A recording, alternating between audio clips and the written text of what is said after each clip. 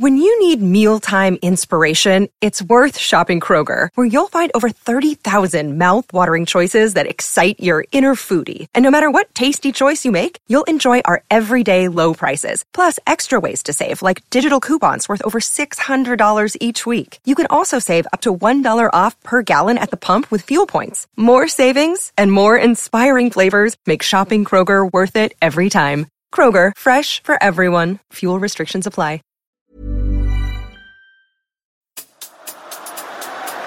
Spurs in full cry here.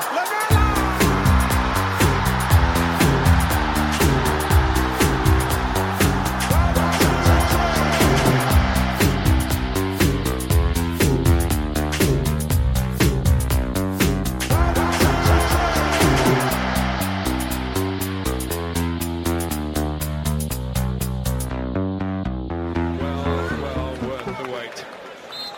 Hello listeners, it's Windy here. I wanted to give a trigger warning before this episode. I've just been speaking to Alex, who is a public health researcher. He is a very lovely man, incredibly knowledgeable about public health, the history of public health, the history of pandemics, and we talk about all of that, and we talk about death in quite some detail, and it's not going to be for everyone. Some people might find this upsetting, so if you think you might fall into that category, I would skip this podcast and move on to our next podcast, which will be, no doubt, a lighter one about Spurs. If you're interested in hearing more about the spread of viruses and the impact that that could potentially have on football, then this is definitely the podcast for you. Alex is amazing, he's incredibly knowledgeable and incredibly lovely. So if you do listen, enjoy, and if this isn't for you, then we'll see you next time. Welcome, listeners, to a bonus episode of The Extra Inch. My name is Windy, and I'm joined by Alex Benham. Alex, hello. Can you introduce yourself and explain why we're having this conversation? Hello, Windy. Yeah. So I guess we're having this sort of interview or talk a little bit about football, Project Restart, the plans to deal with coronavirus, and how to get back to playing. And I guess the reason that you are interested in talking to me is my research. I'm a PhD researcher at the University of Oxford, and my research is on infectious diseases and how the British state responds to them, particularly bubonic plague, tuberculosis, and HIV. Absolutely fascinating, and it's really, really timely. Obviously, the research you're doing is timely with everything that's going on in the world. That must have been quite surreal when this hit for you, given that you were already getting used to how nations respond to infectious diseases. For this to happen in the middle of your PhD, it must have been quite a surprise. It was incredibly bizarre. For the last few months, I suppose my work's been mainly involved reading sort of thousands and thousands of pages of reports on the plague in Mumbai at the end of the 19th century during the British Raj when Britain effectively ruled India. And I was actually in a very strange coincidence. I was back in January in the British Library, and I had all these huge hardback reports sort of laid out on the desk in front of me. And I was taking a break from reading, and I was just sort of leaning back and scrolling on Twitter, and I saw someone sharing this article about this really strange cluster of pneumonia cases in Wuhan in China. And at the time it sort of barely registered, but now reflecting, that was the first time that I'd heard about coronavirus. And yeah, I think that's the weird thing about my work. The sort of past and the present sort of collides in strange ways all the time. Sort of the last pandemic is always sort of blurring into the next one that comes. So yeah, it's been really surreal. It feels like you're kind of caught up in two plagues at once. But yeah, it's really strange. And you got in touch with us because you listened to us talking about the response, basically, what the Premier League are planning to do in terms of potentially bringing Premier League football back. And you've got some views. I think we should, before we get into what your views are, let's talk a little bit about some of the research you've done previously. So I find this stuff fascinating. Tell us about the Mumbai plague first, if that's okay, Alex. No, absolutely. And I think that's a really good place to start. Not least because it's probably probably like most fresh in my mind, and also because it's sort of completely conditioned how I think about the like current response to coronavirus. And like, I don't think you can separate these things at all.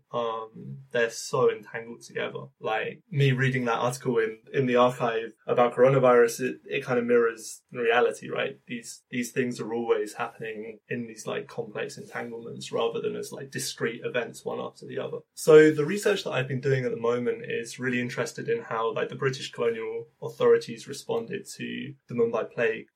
So the first thing that I think I want to say about this is that the British response to the plague in Mumbai was kind of defined by three key aspects. So the first one of these was denial. So doctors in Mumbai first started informing the British of cases of plague as early as May 1896. But the British didn't actually officially acknowledge the presence of the plague until October, a full 6 months later. Now, anyone with any basic understanding of how an infectious disease spreads, particularly one as contagious as the bubonic plague, would understand that that's pretty disastrous.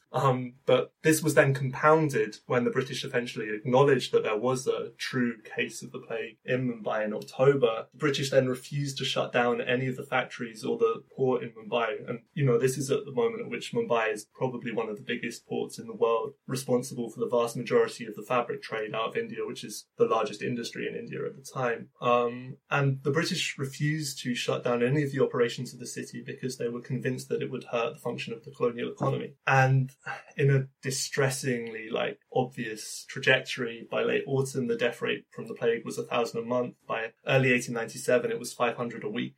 There was general panic. Almost half the population of the city of Mumbai fled, and you read these reports and the officials are genuinely considering the collapse of one of the largest cities in the world. You know, the third or fourth largest city in the empire might simply cease to function. So the first response you get is denial, and the second is just a refusal to act. And then the third one is blame. The British didn't take responsibility for any of this.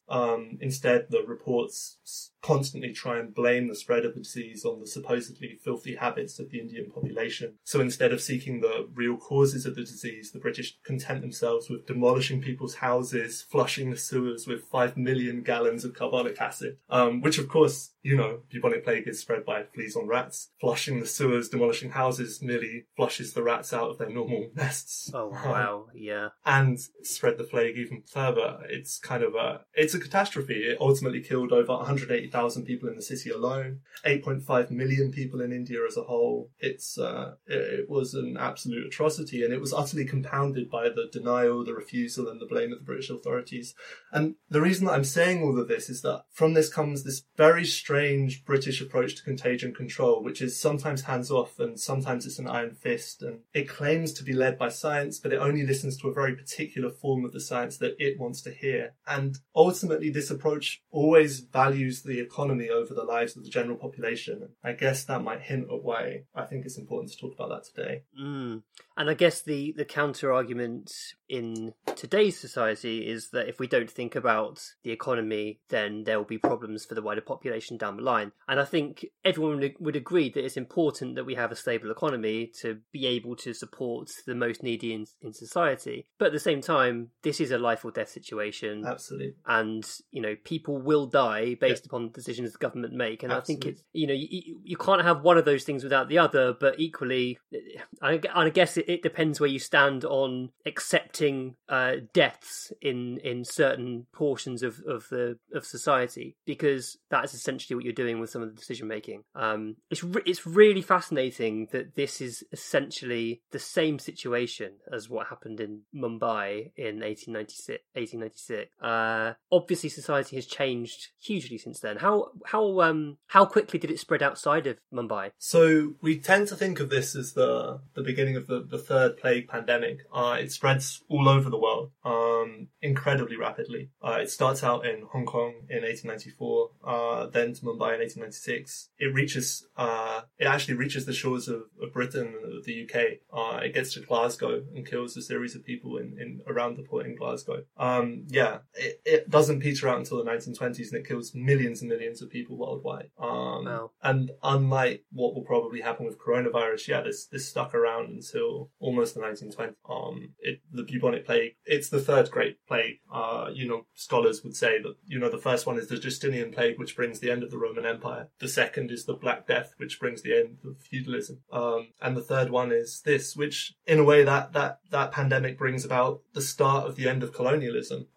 It's responsible for, apartheid in South Africa begins because of the spread of the bubonic plague through South Africa. The start of a lot of Indian anti-colonial politics begins in resistance to the authoritarian British plague policies. If the first plague leads to the end of the Roman Empire, the second leads to the end of feudalism. I think you could make a genuine argument that the third plague pandemic starts the end of colonialism. Wow. I get the feeling you could go even deeper on this. You really know your stuff, Alex. The other similar pandemic that you wanted to discuss was the Spanish flu. Yeah, and I think should we talk about that as well? And in particular, that does have a link to football, so that's really interesting. Yeah, I think this is the moment at which we can really start to see an even stronger tie to our own time and to the own decisions that we're facing now. So it's staggering to me that the Spanish flu is so little discussed. I would argue that along with the plague, it's one of the most important events in the entirety of human history. The Spanish flu infected 1 in 3 human beings on Earth, around 500 million people. It killed somewhere between 50 million and 100 million, which is, around 2.5 to 5% of the global population. It's staggering, and yet it's so little remembered or discussed. It's probably the single greatest loss of human life in history. The First World War is 17 million people dying. The Second World War is 60 million dying. If we're considering a pandemic that kills 100 million, it's on a different scale. But the reason I think the Spanish flu is particularly important to us and to what we're talking about today is that it remains the best historical model we have for a global pandemic in the modern world. People ask me why I'm interested in the Spanish flu, and I point out that the Public Health England contingency plan, which all of the government's initial policies were based upon, is based itself on studies of the Spanish flu. The model for the worst case scenario, which that first PHE plan is based on, is the Spanish flu. It's the source of the concern we have about a second wave of coronavirus. That's modeled on the Spanish flu. The Spanish flu is the source from the past, which gives us the kind of present understanding we have of a historical model for contagious disease. So yeah, when people say, oh, why are we thinking about history? We should be thinking about science. I say, well, all of the science is based on history.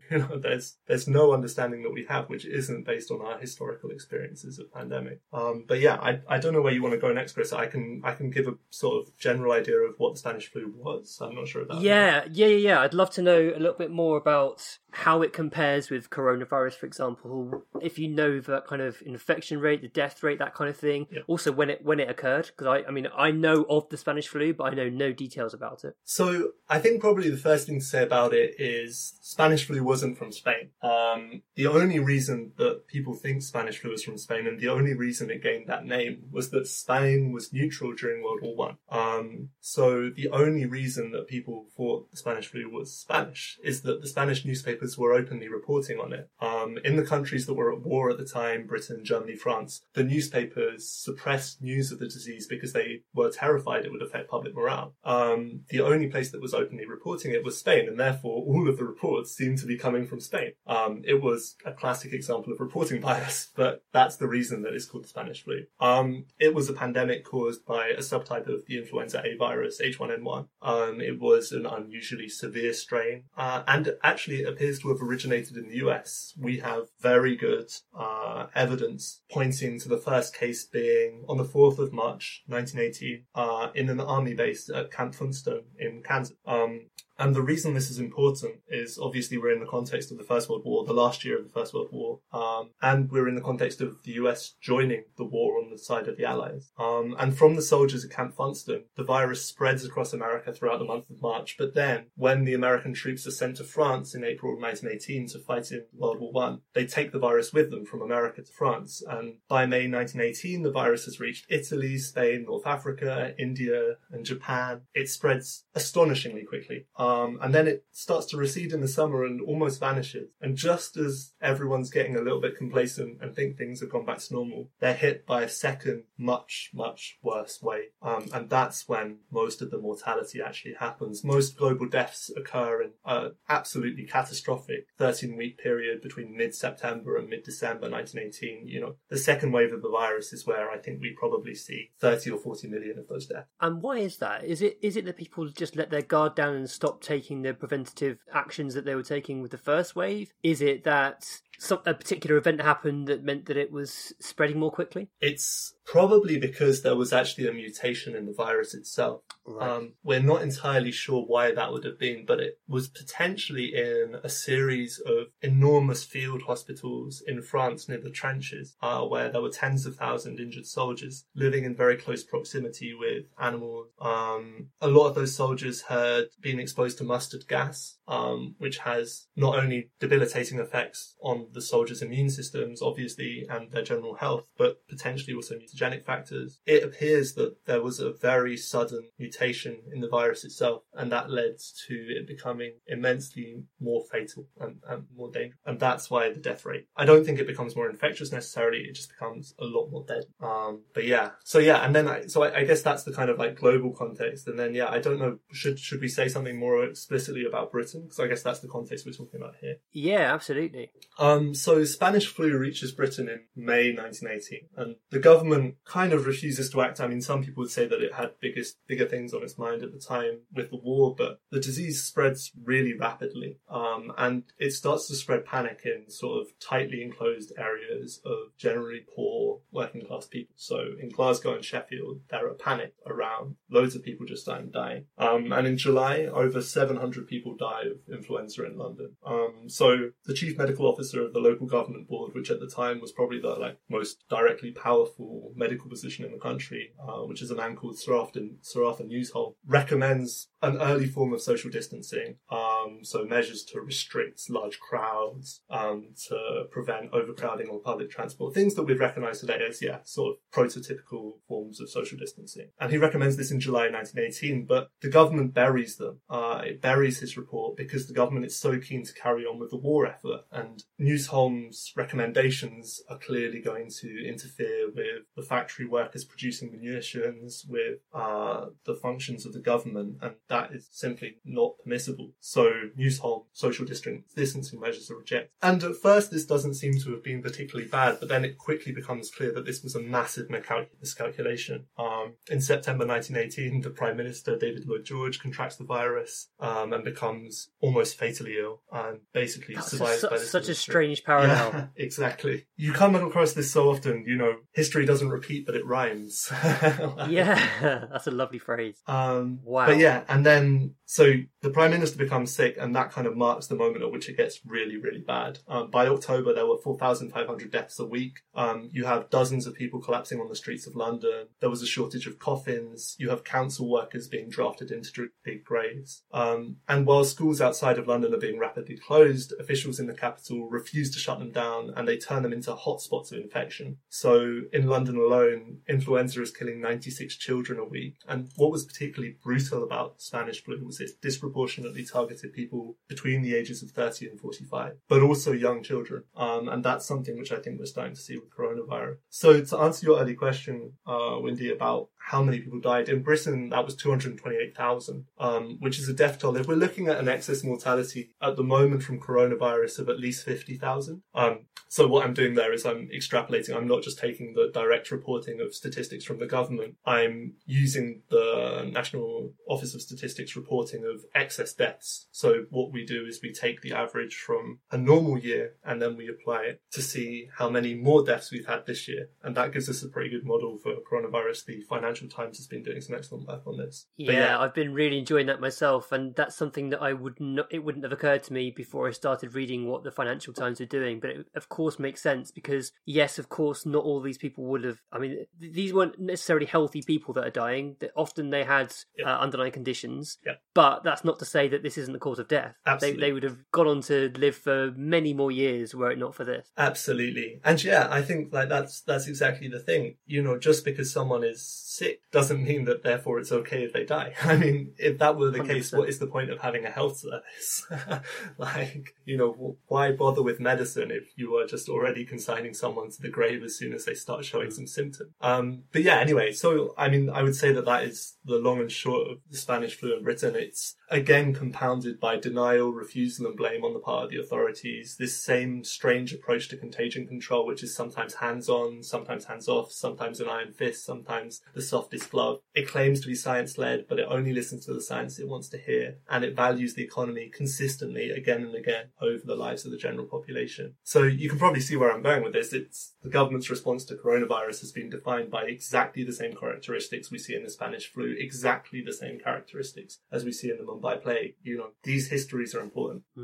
Out of interest, how much support did the sort of chief medical officer have for his social distancing measures? Was he a lone voice, or were there other people sort of saying similar things? On a district level, there were actually officials who were considerably more active. So, for example, actually really interestingly, in Manchester, the chief medical officer there of the district, a guy called Niven, manages to override the kind of central government's position and institute a strong form of social distancing. And until November, Manchester, by shutting cinemas, shutting schools, or maintaining social distancing in the streets, actually managed to have one of the lowest death rates in the country. What happens is on November the 11th, when armistice is declared, there's a sudden rush of people into the streets. The factory workers and the soldiers mingle in crowds of 10,000. Niven is looking on with despair. And within a week, you're seeing a rise of deaths from maybe 30 or 40 a week to over 300.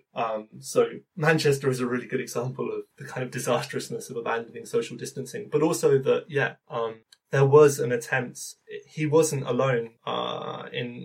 Newton wasn't alone in pushing for this. There were other people who were arguing for it, but the general public didn't really know what was happening. You know, a lot of people. It wasn't reported in the news. The first report wasn't in London. It was in Glasgow, and it wasn't until pretty late on into sort of June, July time. This wasn't well reported at all. People didn't really know what was going on. Yeah, I guess it's a very different situation back then because they don't have the same means of mass communication, and also they don't have social media, so you don't which have has completely changed countless opinions being said into the void, absolutely. which just creates noise basically.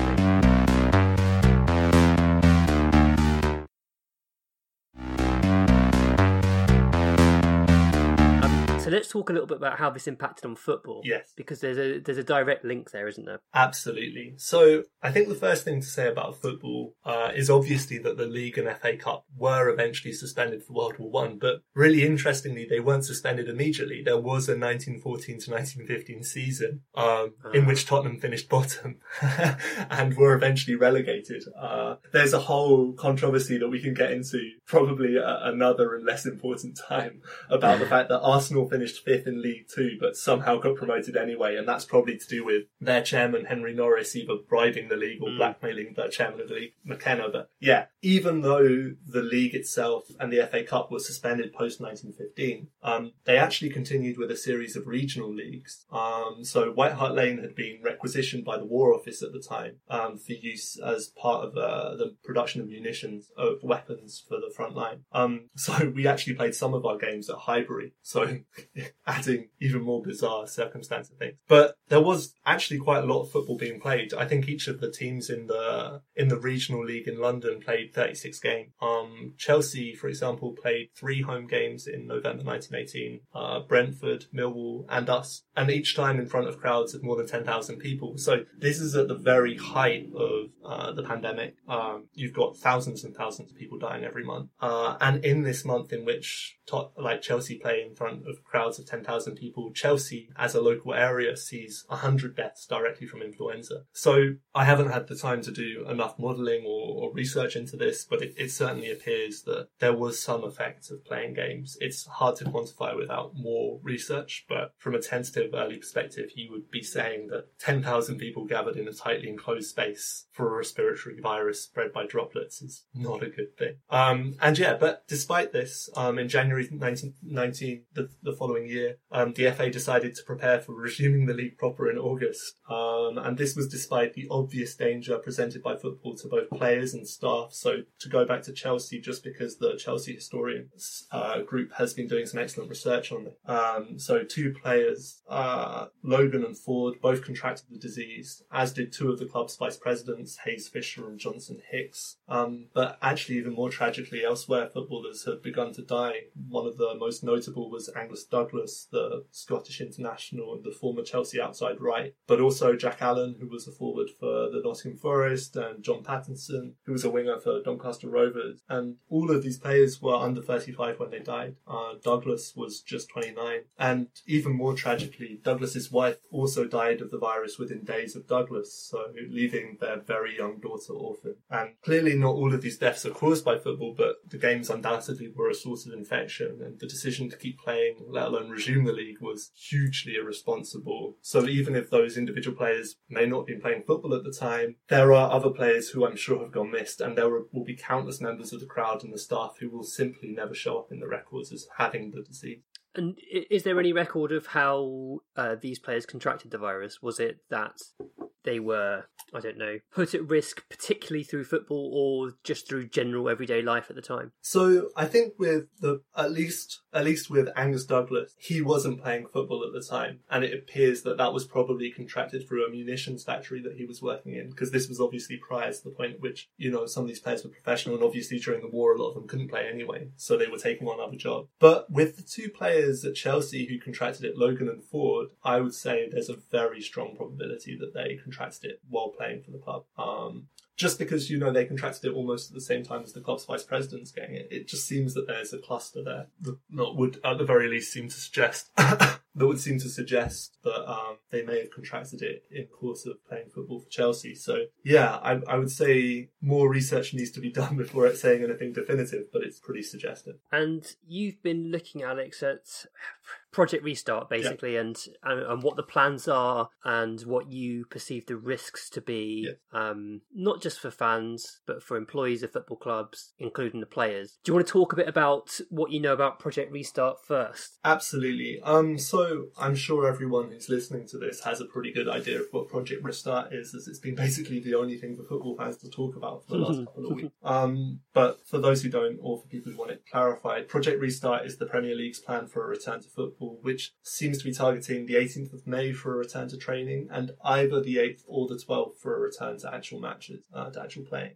So from a sort of professional perspective, as someone who works in public health, as a researcher, I'm only really interested in Project Restart in terms of the risks it poses to the health of those involved. And I think I should say at this point, I am fundamentally opposed to Project Restart from a purely professional position. I think that it poses a grave risk to the health of players and staff, and I don't think this can be mitigated within the current national context. So Project Restart hinges on 3 main health measures, which everyone was probably familiar with. It depends on closed-door games, on limiting non-essential contact, and a new regime of screening and testing. So removing spectators certainly gets rid of the risk to matchday fans. We probably don't need to worry about that too much, but I am severely concerned about the other measures, which I think will significantly fail to provide proper protection for players and staff. So if it's useful to people, I'll just give a quick rundown of the way that Project Restart is actually going to work from a kind of medical perspective. And then I'll just kind of explain why I think this is deficient or risky.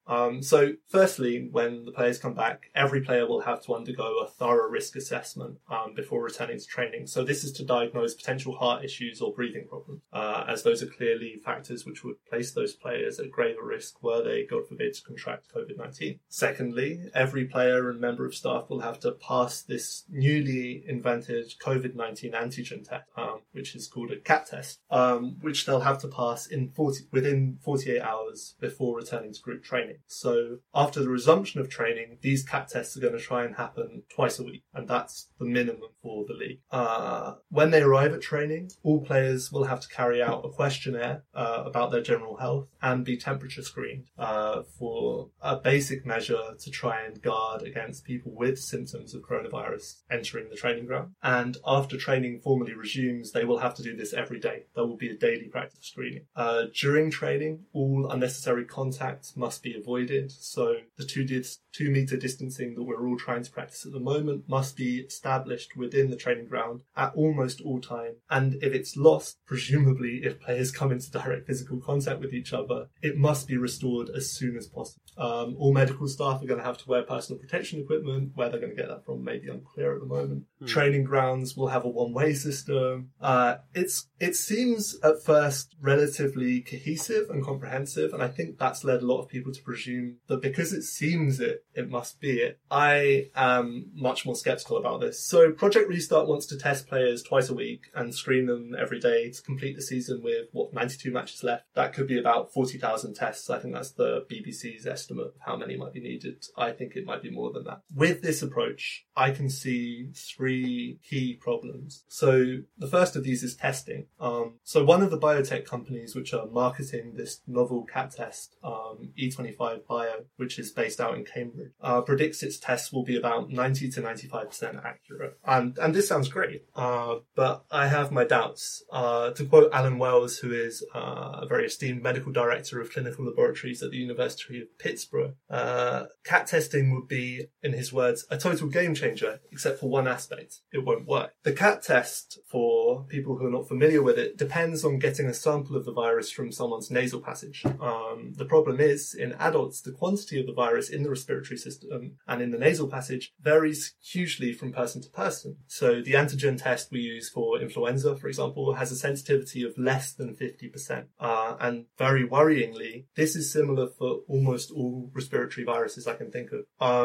E25 Bio's claim of 90% sensitivity is based on testing laboratory samples where you have probably a very cohesive quantity of the virus in each sample, not the messy uncertainty of actual patient samples. So in terms of testing, I am profoundly worried, and I'm not a specialist on testing, but I believe I have like a general understanding of it, and within that general understanding, I'm extremely concerned that it will not be capable. There's a risk of false negative with the testing, but not just that, you then extrapolate that across the 40,000 tests that are going to be required, and it becomes way more risky. Absolutely. Even at 90 to 95% accuracy, which is the best possible scenario that we could have, and one which I don't think we will ever see, that's not good enough. Like 90 to 95% over 40,000 tests.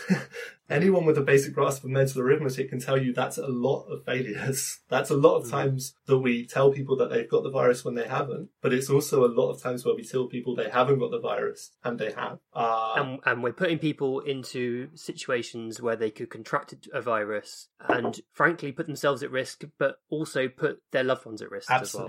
Absolutely. And I think this then comes into the second point. So the Premier League and defenders of its approach would probably argue that that's okay. If there are problems with the testing, there is a safety net, which is the screening, the daily screening, which involves a symptom check and a written symptom check and also a temperature check. The problem is COVID-19 is infectious in both pre-symptomatic and asymptomatic forms, and in some of the early preprints I'm reading of studies both in Italy and in China, COVID-19 may actually be at its most infectious amongst people who are showing no symptoms at all, which is obviously extremely concerning, not least if your safety net is dependent on screening people for symptoms. So symptom screening in my mind is extremely unreliable and does not offer a proper safety net. I think that then takes us to the third problem, which is the only other measure that the Premier League have for the safety of the players and staff is distancing. Now, most of these measures rely on trusting players and staff who have trained in set ways, sometimes for decades if you think of people like Mourinho, for their whole sporting lives. If you think of some of the youngsters in our academy who've come through academy, all of these elite players have been training since they were tiny children. They've been training in particular ways. It's going to require an absolute transformation of that training to prepare for an elite contact sport with an absolute minimum of contact. And, as Tottenham fans, we've seen our squad already fail to maintain basic social distancing measures already. I am extremely doubtful they're going to manage that for weeks of intensive training, especially when those players will have been given the false confidence of of a test which they're told is way more reliable than it may actually be. It's staggering to me that we can be giving this players the false confidence, probably to think, well, I tested fine this morning. Why should I worry about going heavily into this challenge with this player or like putting my arm around someone? If you're told that you're safe, your behaviour mirrors that. And I think we're giving people a confidence which we're not actually capable of providing.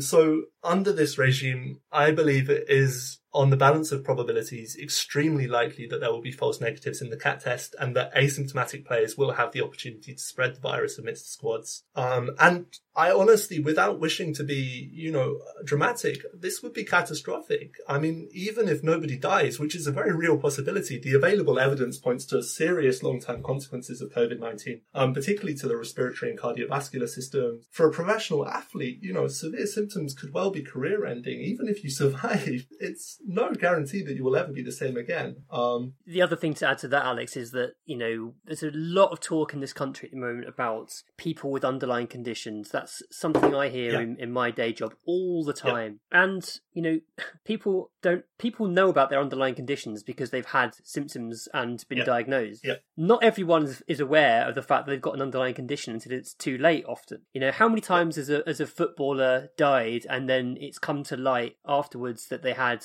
an underlying heart condition that was undiagnosed. And this is that's just the ones who've died. There are bound to be footballers who have health problems that we're unaware of. I'm sure that the medical screening within football clubs is great, but at the same time, things will slip through in there. We know we know it's happened before. It'll definitely happen again. So that's. I just wanted to put that point across because I think some people will say, these are fit, healthy young men. The risk is relatively low in this group, and therefore, if they're happy to do it, then it shouldn't be a problem. But I just don't think that's the reality. I think, everyone's impacted by this virus in different ways, and there will be things going on with people's physiology that we're just simply not aware of. And, exactly with you. And I'd say, as Tottenham fans, if someone says that to me as a Tottenham fan, I would say, well, think of Hugo Ekihog, think of, Fabrice Muamba, These were people who, to all intents and purposes, appeared to be in the prime of their condition, extremely healthy as either a young coach or a player. They had been screened extensively by the club. And,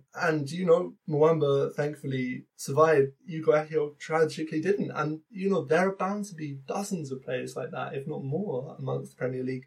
No matter how good your system is, it's never going to be perfect. And, only one thing needs to go wrong for this to go fatally wrong. I think that's the thing to say. This is not like football usually.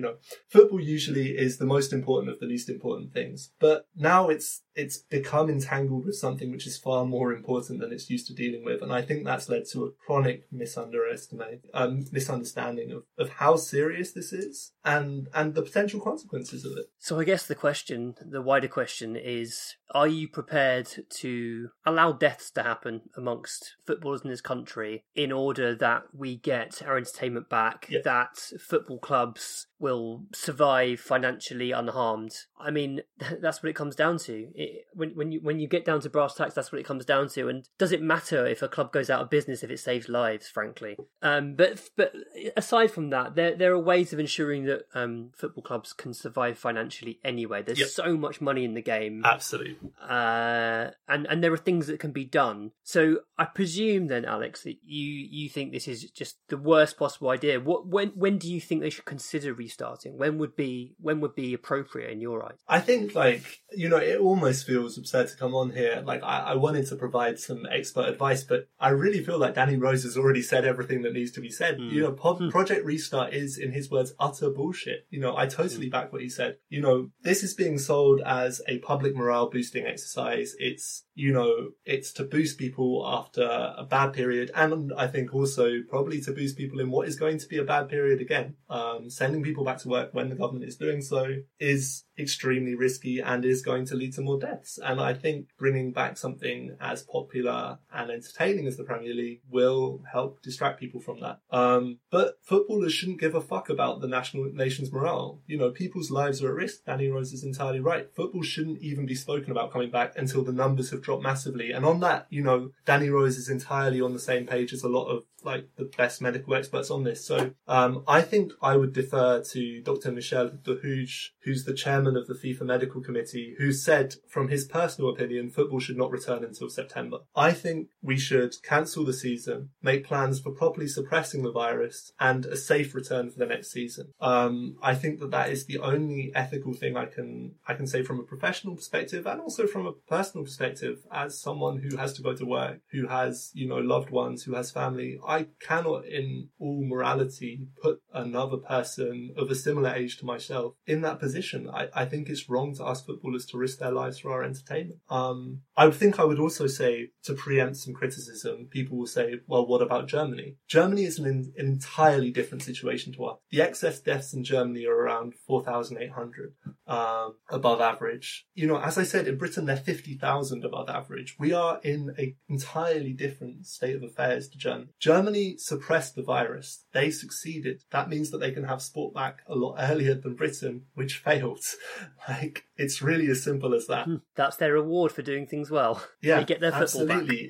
If you suppress the virus, you get football back. It really is as simple as that. But yeah, no, that would be my simple statement. Not until September. Not until we suppress the virus. It might be, I think this eagerness to finish the league now so that we can get on with the next one also misses the elephant in the room, which is there's going to be a second wave. And I think football just isn't. The idea that we just return to normality from September is absurd. Next season is going to be a nightmare to finish. Next season is going to be harder to finish than this one. Just to finish, Alex, does your research give you any indication of when a second wave might happen? I mean, we're into a realm which I would rather lead to epidemiologists there. It's difficult to predict when the second wave is going to come from a historical perspective, because what I'm used to studying is not the same. I guess the closest model would be the Spanish flu, which is also a respiratory virus, not coronavirus and influenza virus, but a respiratory droplet spread virus nonetheless. I would be astounded if we get to next winter without a second wave. I would expect to see a second wave somewhere between October and January, but that's more based on epidemiology than on history. But yeah, really interesting. I mean, this must. I can't get over the fact that you're studying this stuff as part of your PhD, and then this is cropped up. Are you feeding in your learnings from coronavirus into your thesis? Yeah, I think it's going to be in there no matter what. And it's things like, coronavirus has meant that I've lost my job. It's had effects on me in my personal life. It's impossible for your study to ever be separate from your own lived conditions. And yeah, it's certainly going to affect me and the way that I'm writing about it. And yeah, I think it also shows that there's a necessity for this kind of work. My work is funded in part by the UK government, and I guess this shows something useful which can be done, right? Is that, this kind of funding is important to fund this kind of research. It's never enough, but it's important that this kind of work does get done, I think, on history as well as on just maths and science. There's something important about funding things which don't have an immediately obvious application, because you never know what's going to happen next. This has been so fascinating, Alex. Thank you so much for keeping Extra Inch listeners informed. Not at all. An absolute pleasure. I feel like... No, go on, sorry. I was just going to say, as a devotee of the Extra Inch myself, it's I was saying to you before we came on air how surreal it is to hear your voice coming out of my headphones, but for you to be addressing me rather than Nathan or Buddy. It's the most surreal fever dream thing, which, as you were saying, is perhaps fitting in this time and place. But absolutely, I feel like people might have some follow-up questions for you. Is there a way that they can get in touch with you on social media? Absolutely, yeah. My Twitter is @Automnia. If you can probably share that at the bottom. It's difficult to spell, @AUT_OMNIA. You can follow me there. I'm tweeting mainly about diseases and disasters. Yeah, that's probably the best place. I try and respond to any comments. If people have questions or have critiques or furious condemnations, send them to me there. I'll respond to everything. But yeah, whatever people want to ask, thanks for listening. And I'm sure there will be critique, because people have opinions on something like this that affects everyone, and it's fine to have opinions, but as with everything, I think it's even more fine to be better informed before forming those opinions. And it's people like you, Alex, that can keep us informed. So thank you so much for your time. It's been hugely important. I think it's one of the most important podcasts we've done. So thank you, and take Take care. Anytime, Windy. Yeah, sort of stay safe and for when football returns eventually, come on, you Spurs. You've been listening to The Extra Inch. Thanks to Nathan A. Clark for production. Thanks to Barney for being Italian. Thanks to Adam Gardner for the artwork. Thanks to David Lindner for our intro music. You can find him on Twitter @DavyShambles and his SoundCloud D Lindner. Do check him out, he's great. Follow us on Twitter and Facebook @The Extra Inch. Email us via podcast@theextrainch.co.uk and subscribe via your usual podcast platforms. And if you do enjoy the podcast, consider leaving us a rating and review, that would really help.